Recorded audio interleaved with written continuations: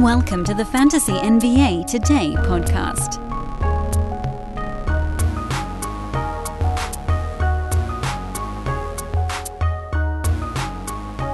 What's happening, everybody? Welcome to First Round Steals and Busts. I am Dan Besbris, at Dan Besbris on Twitter. This is a Sports Ethos presentation and also a simulcast of Fantasy NBA Today on the traditional podcast channels. The name of this show may be a tiny bit of a misnomer because I don't think that there actually are any true busts available in the first round. As it stands, on Yahoo, the top 12 and ESPN top 12 are a who's who of excellent picks, and you can make very reasonable cases that every single one of them, all 24 names, or not 24 different people, there's quite a bit of overlap, will end up with pretty decent fantasy seasons, but for varying reasons. So, in order to create a board that in this case is what you kind of call a steal or a bust, but maybe more accurately we could refer to as my favorite and least favorite first-round picks, we need to set up some sort of criteria for breaking them down. As an example of said criteria, someone like, say, Jason Tatum, who's ranked 4th on Yahoo and 8th on ESPN, might very well only have a per-game 9-category rank of something like 10, 11, or 12. Does that make him a bust if you took him at 4?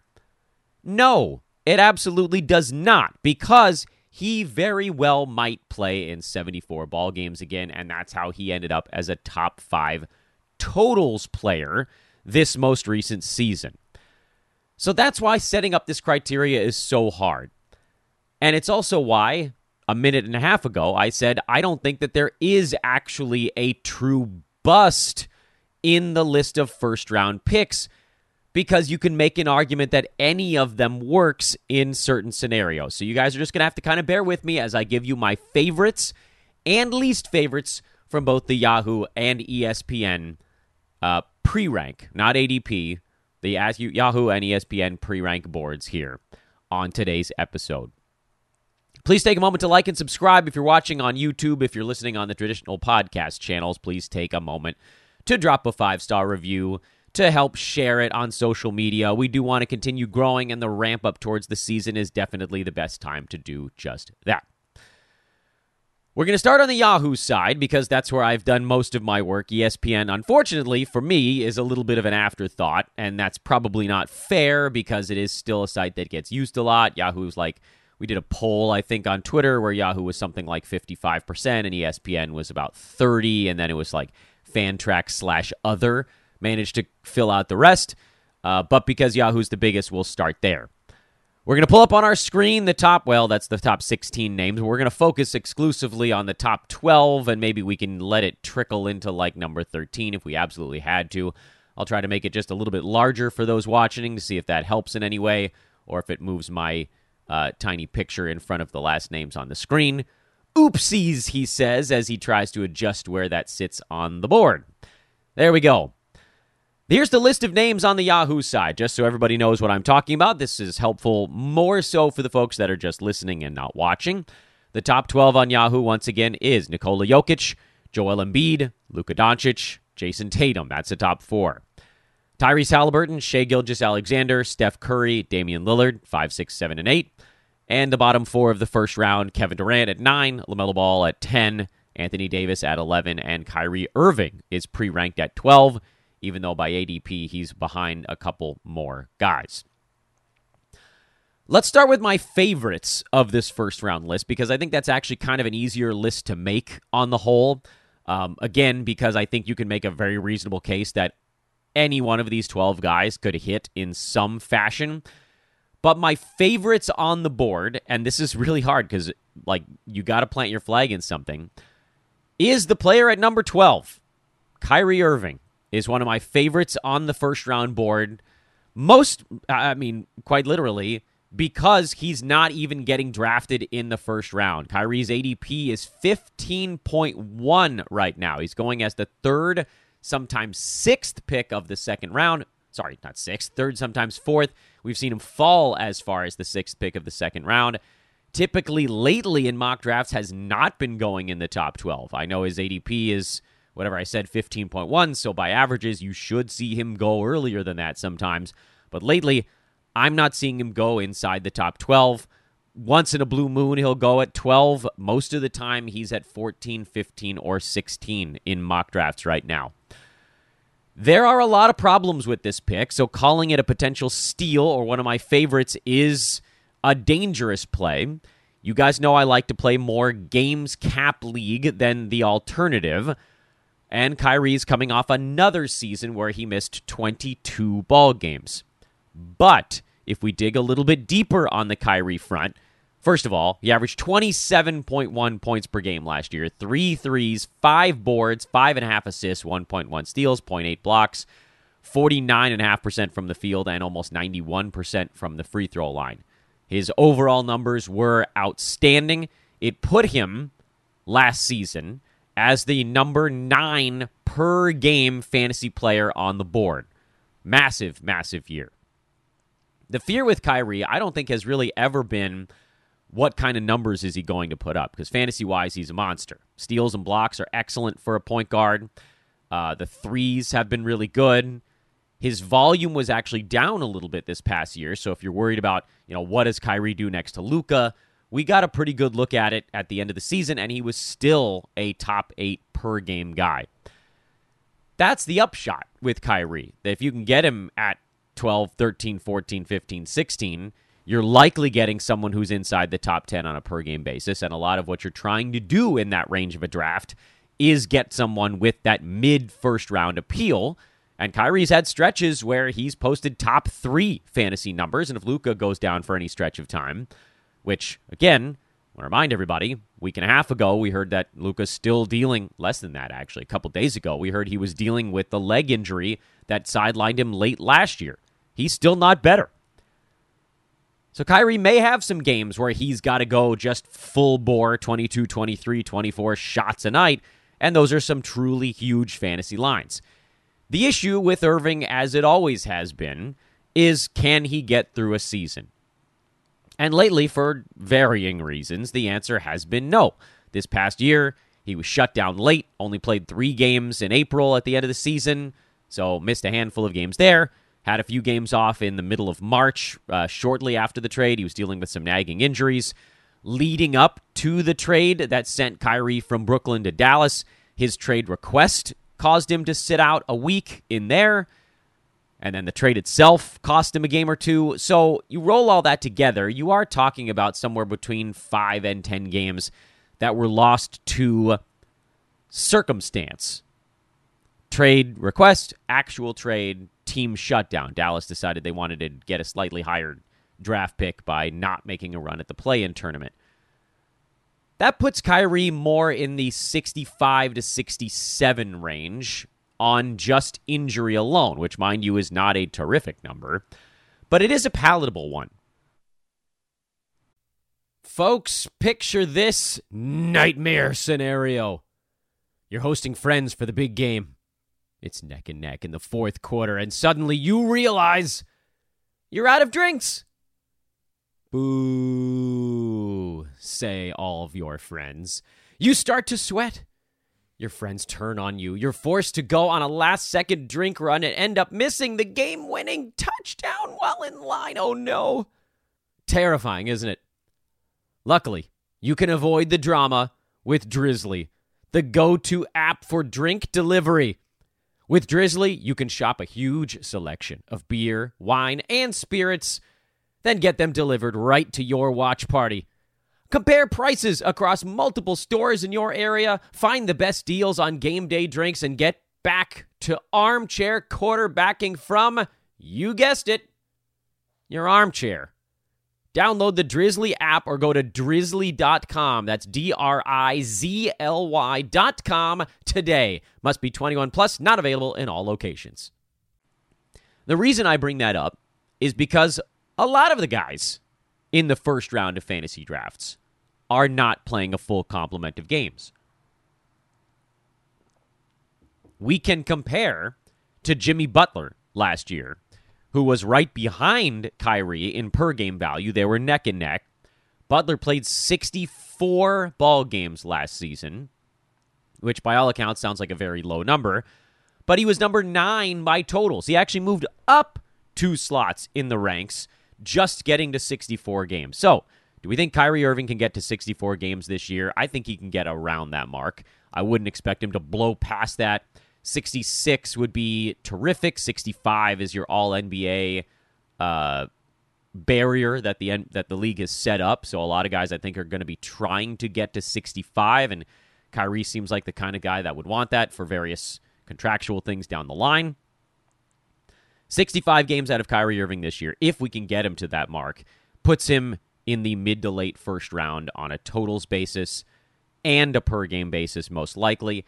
And when you consider the injury risks of guys that are being drafted around him in the first round, such as Kevin Durant, who also has that per-game upside, but was actually hurt for the games he missed last year. Anthony Davis, big per-game upside, was actually hurt for the games he missed last year.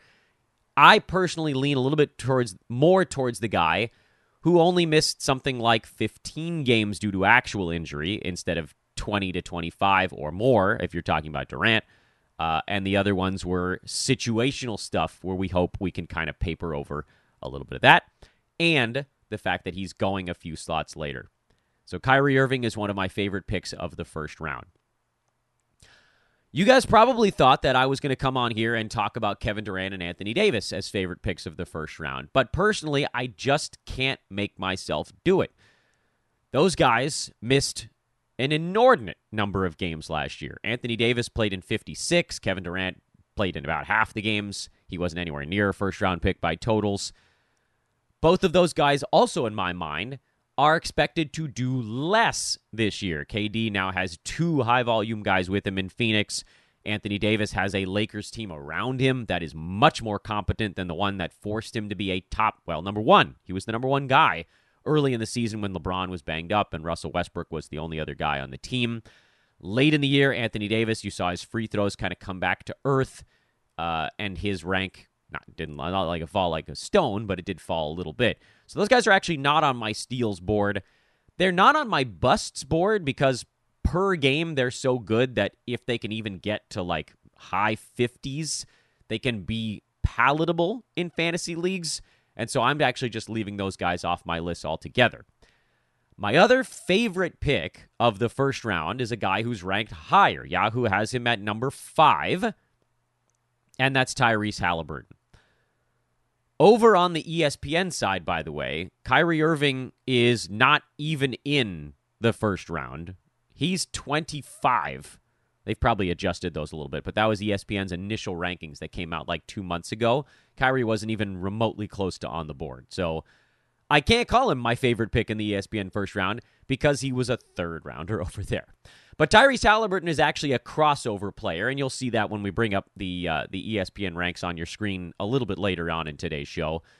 Halliburton at 5 feels like it could be a little bit of a scary play, but let me tell you why I don't think it is one. Last season, Halliburton was number 8 on a per-game basis. He was at 20.7 points, and I'll pull this up on the screen so folks that are watching can kind of read along with us here. He was at 20.7 points per game last season, which was solid, but sometimes you're looking for a little bit more out of a first-rounder. 3.7 rebounds, a little bit on the low side there as well, but outstanding assist numbers at 10.4, terrific steals at 1.6, actually got almost half a block out of him per ball game, and that's what he did the previous season, so it wasn't fluky. 3 3-pointers a game while shooting 49% from the field, just like Kyrie, and 87% at the free throw line. Both these guys we've talked about are extraordinary percentages guys, and if you follow me for a long time, you know I'm big on trying to win percentages. That's not the area that I like to give up on. I think a lot of players, head-to-head and roto, like to punt one percentage. And the fact that multiple teams tend to do a variation of the same punt shrinks the board for multiple teams on draft night. And it becomes harder and harder and harder to do that punt when other people are doing it too. That's the beauty of Halliburton and Kyrie Irving, actually, is that these guys are very helpful as guards, shooting 49% or better from the field. They're not hurting you in that department. Most guards, you kind of expect them to bring that number down. That's part of what makes some of these first-round guards so unbelievable, like Shea, although he doesn't hit three-pointers, but Steph, Halliburton, Kyrie Irving, these guys, incredible because they're hitting a ton of threes and doing it on 49 to 50% from the field. Also excellent free throw number. There's also a possibility that as Halliburton continues to grow, he had a big stage at FIBA, Team USA guy, he could be asked to do a little bit more offensively this year. I don't know that I would necessarily count on that, but that's a possible side bonus as one of the rare players in the first round that has an arrow pointed either sideways or even up. A lot of the guys in the first round have an arrow in my mind that's pointed towards doing a little bit less this year. I would argue Jokic probably does a little bit less this year, coming off a championship run. Shea a little bit less, Anthony Davis, Kevin Durant, Steph, maybe about the same, but presumably with Chris Paul and Andrew Wiggins around, maybe a little bit less. Tatum, similar, maybe a little bit less with Porzingis in town, but again, I don't want to get too sidetracked by this whole which arrow or which direction an arrow is pointed on these guys. Let's talk a little bit more about Halliburton. A lot of folks are going to point to the fact that Halliburton played just 56 games this past season, and that is a very reasonable thing to point at when discussing whether to have fear around him or not. Thing is, Indiana, and we all thought this going into the season last year, we thought Indiana was going to tank last season. Tyrese Halliburton was so good that they failed at it for the first half of the year. Halliburton suffered an injury. He missed 2.5, 3 weeks. The team went something like 1-11 while he was on the shelf. And at that point, they were like, great, we finally got our window. So Indiana fell back. Then they didn't have to push Halliburton that hard down the stretch. He took a bunch of games off at the very end of the season. Various injuries, blah, blah, rest days, etc. And so that's why his games were at 56. Now, the first injury was a real one, missing a dozen to 13, whatever. I think it was like 12, 13, 14 games with that first injury. That was a real one. The other stuff, not so much. Little things here and there, and then games off. I would also point to the fact that Halliburton only played 33.5 minutes per ball game this last year. Those are the kind of minutes you give to someone that you're still kind of keeping the shrink wrap on. Want some players' names who played more than Halliburton this year? Joel Embiid, 34.5 minutes per game. Kevin Durant, 35.5 minutes. Anthony Davis at 34 minutes per game. These are guys that are falling apart at the damn seams most seasons, and they played more minutes per game than Halliburton. So I think you could actually see his minutes creep up into the 34s this coming year, which is always good because you just sort of roll up a little bit more by being on the court. I also believe that Indiana's going to try to make a run at a playoff spot this year. They should be pretty good, mostly on the shoulders of Halliburton alone, but Miles Turner is excellent.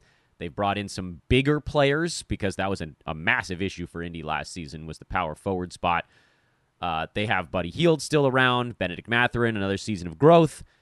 That's a team that's going to be trying, look, they're not a championship-level team, but a team that's going to be trying to compete. And in my mind, there's almost no way that they can sell Halliburton on going for the draft pick 2 years in a row. It's also worth pointing out, if you're like, oh, well, Halliburton couldn't make it through this last year. The previous season, he very much made it through the season. Played 77 out of 82 games between Sacramento and Indiana. Only missing 5. That's marvelous. So if you're worried about it, that's what I would say. Don't be. If he wants to play, he'll get out there and play. He's not a high fly act, so you don't have to worry about him landing awkwardly like, the John Morant stuff every single day. As he comes down, he's crashing to the floor. That's not the Halliburton game. I wouldn't be at all surprised to see Halliburton play close to 75 games this year. Does he get there? That's easier said than done. The schedule's tough, but he'll be shooting to break 70. And as a first-round per-game guy with durability, that gives him a nice shot to end up inside the top 5 by totals this year. And when you're drafting someone in that 5 range on Yahoo or a tiny bit later on ESPN, you just need him to get to where you drafted him. Because it's not like there's much room for someone drafted at 5 to beat ADP. You just don't want them to lose to it. Halliburton, by the way, 2 years ago was number 7 by totals, and that's despite a per-game rank at the end of the second round. Let's flip over for a moment and let's talk a little bit about ESPN stuff. I think that might be kind of a fun break before we come back to the Yahoo side. And again, a mid-show reminder here, if you have a moment, please do like and subscribe to our Sports Ethos YouTube page. I'm really trying hard to put out stuff every single day, sometimes 2 things a day. So hit that thumbs up, means a lot. It helps kind of bump this thing and more people can find it. And again, if you're listening on podcast channels, please do hit that 5-star review. And no matter how you're taking in this content, please pay a visit over to sportsethos.com. Myself on Twitter, at Dan Besbris. Sports Ethos is at Ethos Fantasy BK for the basketball feed. And check out the Fantasy Pass, which has the vaunted Brewski 150, the one rank list to rule them all. That'll be coming out in a few weeks. And the NBA Draft Guide is in there already. That starts at just $6 per month at sportsethos.com. Folks that are, again, watching live, you guys can see the ESPN list pop up on the screen. We'll make that bigger here so some of the names are a little bit easier to read. The top 12 when ESPN's board came out, I know this has changed. This is their original board, so that's what we're going to work off of for this discussion. Nikola Jokic, Joel Embiid, Shai Gilgeous-Alexander, Luka Doncic, that's their top 4 when the list was dropped. 5, 6, 7, and 8 is Steph Curry, Giannis Antetokounmpo, Kevin Durant, and Jason Tatum. And the last 4 of the first round is Anthony Davis, Tyrese Halliburton, who, again, just put a check mark there as a repeat favorite for Dan, Damian Lillard, and then Domantas Sabonis climbs into that number 12 slot over on the ESPN side. I think the other one here is kind of an easy one, and so I feel gross about doing it because it feels a little bit like a cop-out, but Jason Tatum would be the other favorite from this board. To me, Tatum going at 4 over on the Yahoo side does wipe a little bit of the fun out there because his per-game marker is likely behind some of the other names we've talked about. In fact, you might see Tatum lose to Kyrie Irving this year on the per-game side. But where he excels is, and Tatum lost to Kyrie on the per-game side last year, but where he excels is by getting out on the court. He is available. He has the 10th category of durability. I would expect Tatum to play in as many games as he can again, maybe miss another 8 to 10, something like that.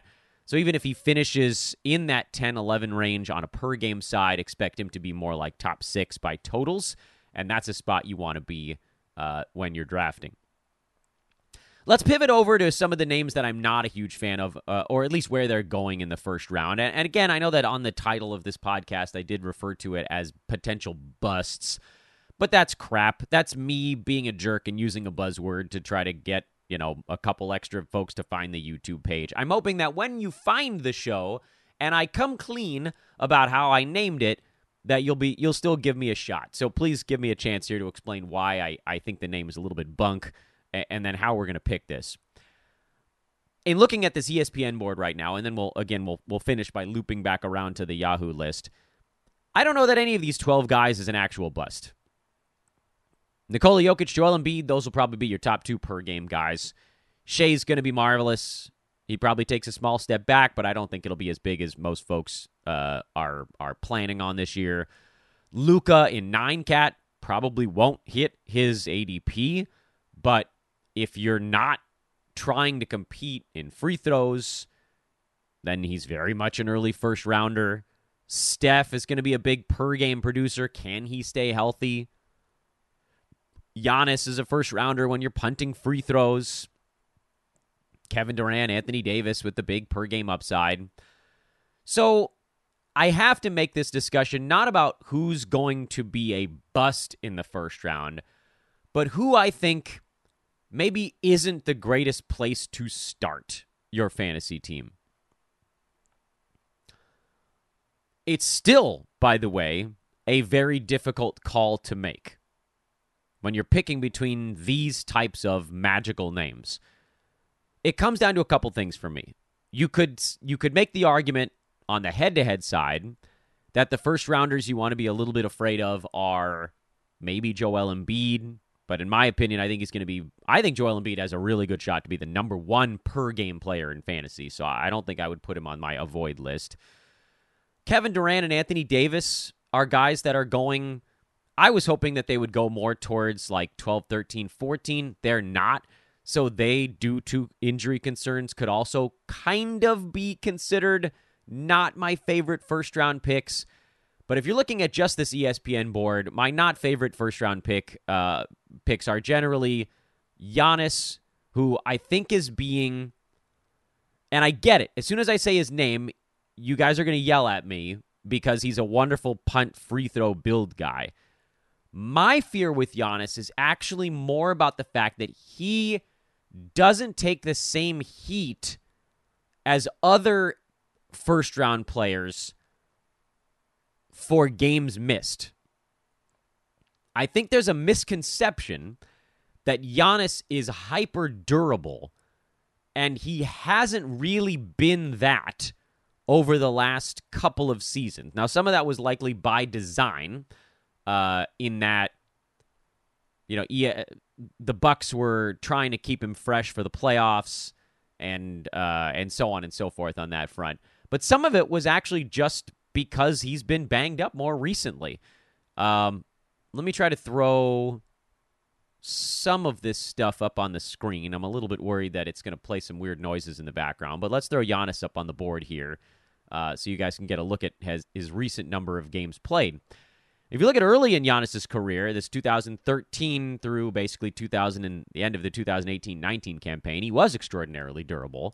And actually pretty good during the early parts of COVID. He missed 9 games that first year and then 11 the one after that. Last 2 seasons, though, as the Bucks have focused more on trying to keep him healthy, missed 15 games and then missed 19 games. Is that as horrifying as what you might get out of Anthony Davis or Kevin Durant? No. Giannis is definitely a safer pick than those guys. But it's not like he's Jason Tatum. And if you're building a punt free throw team, Giannis is such a wonderful core player to have for that type of build. But what if he misses 20 games this coming year?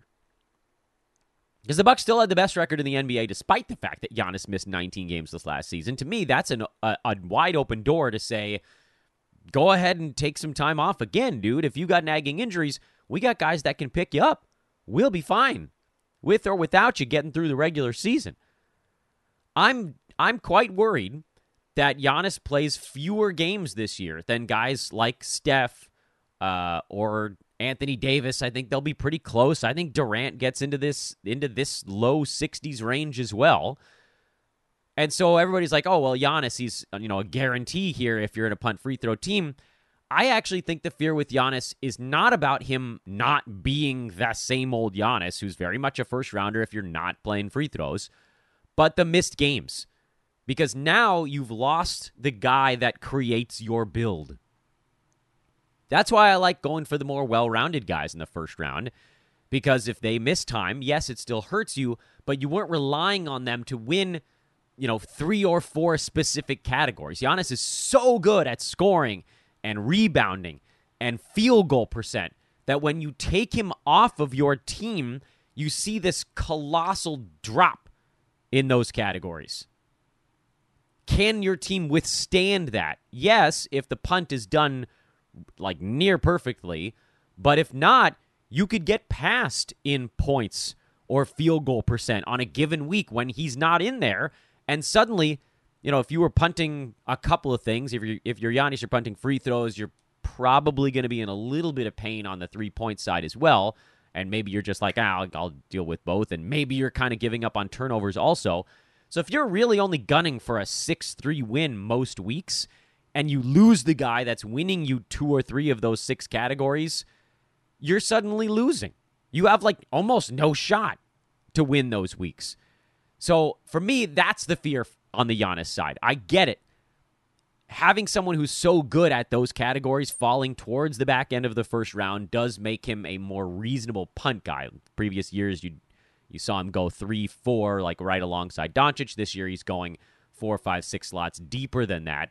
And so, yes, if you're in a punt free throw build, you kind of have to go that direction. But that's a big argument from me as to why maybe you'd want to rethink that and maybe don't go the punt free throw build, because if he misses 20 ball games, you're in real trouble. The other guy on the ESPN side, and I don't feel like we can take Sabonis at that juncture because, grabbing the 12th ranked guy on this board and saying, oh, well, he's the bust is not really fair. He would be one if I felt like that's easy mode. I don't want to do that because I think that's too easy for this podcast. I want to pick someone a little bit higher up on the board and call them the one that is not my favorite pick. And for ESPN, I'm going to say Kevin Durant at 7. KD, we can look at last year, was number 5 per game. He did a lot of that damage before the trade. His role is going to be smaller in Phoenix than it was playing with just Kyrie in Brooklyn. There are 2 guys, again, alongside of him. I think you can expect numbers that are maybe a little bit closer to the stuff he was doing in Golden State, which I get it. He was still a top 5 fantasy guy during those seasons, but the rest of the league didn't do as much, and he blocked more shots back then. Still decent blocks, by the way, for Durant at 1.4, but he was up close to 2 those years. But I don't think we can expect KD to score 29 points per game this season. The volume is going to be a little lower, and when the volume goes down for someone has so powerful in both percentages, you just take a little bit away. Does that mean he's no longer a first-round per-game guy? No, I think he'll still be a first-rounder per game, but he was 5 last year and a huge injury risk. And if he's going at 7 on ESPN, you're giving almost no buffer for him to be hurt. He's not one of my least favorite picks on the Yahoo side, and we'll flip back over in a minute because he's going more, well, frankly, he's pre-ranked 9, but he's going more like 10, 11 in a lot of Yahoo leagues. And I think you've left a little bit of a buffer between where he goes and where he might end up. But on the ESPN side, that is not my favorite play. Again, let's go back over to Yahoo now. Let's give you at least one of my least favorite first-round picks on the Yahoo side. We've already talked about our favorites here. And Giannis, by the way, he's pre-ranked at 14, but it does still kind of creep in there because his ADP is at 9 for Yahoo. So use that as you will. LaMelo Ball is the guy for me. I like LaMelo a lot, but I am a little bit worried. Some of it is just the Ball family stuff where we've seen now Lonzo's got issues. LaMelo had a ton of trouble staying healthy last year. It was like ankles after ankle after ankle, and finally they just shut him down because the team was so bad without him. But I love his stats, so that's what makes this one sort of a hard one for me to argue. LaMelo's stats are terrific. He averaged 23.3 points per game last year, 6.5 rebounds, 8.5 assists, 1.3 steals, 4 3-pointers a night. There's a lot to like about him. But he is, at least last year, he was basically a punt field goal guy. And that stat alone dropped him to number 30 on a per-game basis. I don't have a ton of reasons to believe that his field goal percent is about to go through the roof. His shot selection is kind of crazy. He takes a lot of pull-up and transition threes. Those are not a super high percentage look. While healthy, one would assume that the percentages maybe improve a little bit for LaMelo Ball. But my issue here is a little bit similar to my issue with Giannis.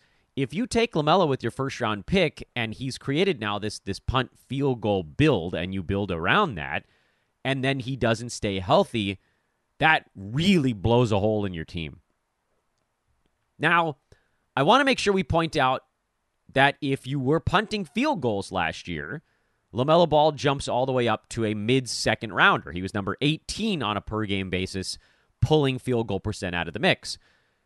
The issues with Ball is that his very big positive categories were assists at 8.5 and threes at 4. The Hornets, by all accounts, should be better as a team this season than last. And that means they probably I don't think they necessarily want Ball taking 20 shots a game. they probably feel like they're better when he can spread things around. They can get out and run and use all the weapons that they still have. So I don't think that there's a whole lot for him to do from a usage standpoint. Can he be more efficient with that usage is the question of how does this guy get from mid-second round while punting field goal into the mid-late first round, going around 10-ish, basically, in a lot of drafts right now. His pre-rank is 10, so it's not that surprising that that's where he's going. I don't think we've left any room at all for him to miss even the tiniest bit. Like, he needs to put up numbers like he did last year, improve on one or both percentages, and stay healthier. And to me, that's a lot to ask for a first-rounder. I would love LaMelo Ball if he was slipping to where Kyrie's going right now, which is like 6 slots later. If I could get LaMelo with an early to mid-second round pick, I'd be all over that because you can get a first-rounder to cover up some of the field goal stuff and maybe don't punt that. But right now, he's the guy you're building your team around if you get him in the mid-late first round, and that leaves you the fear of injury. He's only okay at the free throw line, so it's not like he's going to elevate you there. Steals could come back up a little bit, so you can kind of cross your fingers on that one. That would be really helpful if it did, and that's a way that he could also inch forward. But what he does really well, which is assists and threes you can find later. Assists, good idea to get those early. To me, it's not enough stuff to build on with those late first-round picks unless he was more durable, and he hasn't been. He had 1 year in there where he was more durable, but by and large, there's been some injury stuff. With a lot of these guys in the first round, there has been. I'm not saying that that's like a thing that separates him. I'm saying it's a thing that doesn't. If he was super healthy and he was going at 10, I'd be like, well, all right, so maybe this guy stays as like a ranked around 20. And if you're punting field goal, maybe he does move up to 12 or something like that. But hey, he's going to play in a bunch of ball games, and that'll get him into the first round by totals. If you're not punting field goal, it doesn't make a whole lot of sense.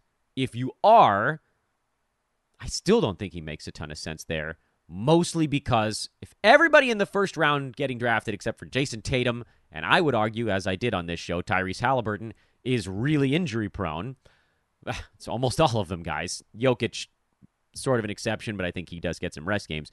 If everybody's injury-prone, don't you want to shoot for the guys that have the best per-game potential? And Ball just sort of isn't that yet. Does he take a giant step forward? He could, but you know me. I prefer to sit on the guys where I already know that they can get there into that top 5, top 6 per game type of range. And since everybody's hurt all the time, you might as well take the ones that are at the top of the per game board. Thanks again for watching, everybody. We'll try to do one of these shows. I might do second round tomorrow. I'll try to figure out exactly what order we want to do these things in. But we'll do some of our favorites and least favorites from each round as we work our way through the board. And I'll try to convince you why I'm not completely insane. Please, again, take a moment. Like the video. It's so easy. That thumbs up is right on your screen there. Hit the subscribe button. I think that's also right on your screen as well. I don't remember where it is on mobile. I'm an old man, and I use a PC screen for all of this stuff. Thank you to ESPN and Yahoo for providing the numbers that we could throw up on the screen there. I am at Dan Vespers on Twitter. Pod listeners, 5-star reviews. This is the time where I start to beg you for that as well. But I will see you guys on social. I'm certain of it. What have you guys got to do but hang out on Twitter and yell about fantasy basketball, right? Right! And go get the Fantasy Pass. Sale, I think, might be over. Womp womp. You can check it out. Maybe they screwed it up. SportsEthos.com, Fantasy Pass. NBA Fantasy Pass starts at $6 per month. It is awesome. The draft guide is fantastic. It's going to have points league ranks. It's going to have the Brewski 150. It's going to have projections. It's going to have schedule grids, streaming grids, quality games grids. Woo! It's going to have tools this year on top of all that other stuff. It's going to have rest of season numbers. It's going to have sleepers. It's going to have busts. It's going to have breakout players in the second year, third year breakout players. It's going to have rookies. It's going to have dynasty stuff. It already does from the great Rhett Bauer. The list goes on and on and on and on and on. And it helps us keep the doors open here at Sports Ethos. So thank you for listening, everybody. That is my sales pitch to you all. Hope you enjoyed the video. We'll see you again tomorrow.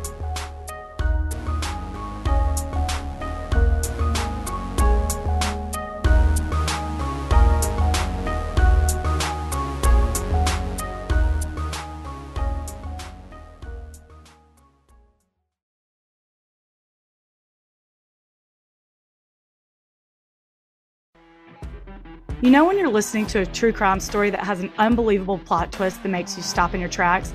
That's what our podcast, People Are the Worst, brings you with each episode. I'm Rachel. And I'm Rebecca. We're identical twins who love true crime cases that make you say, didn't see that coming, and we hate the people responsible for them. Listen to People Are the Worst now on Apple, Spotify, or wherever you get your podcasts.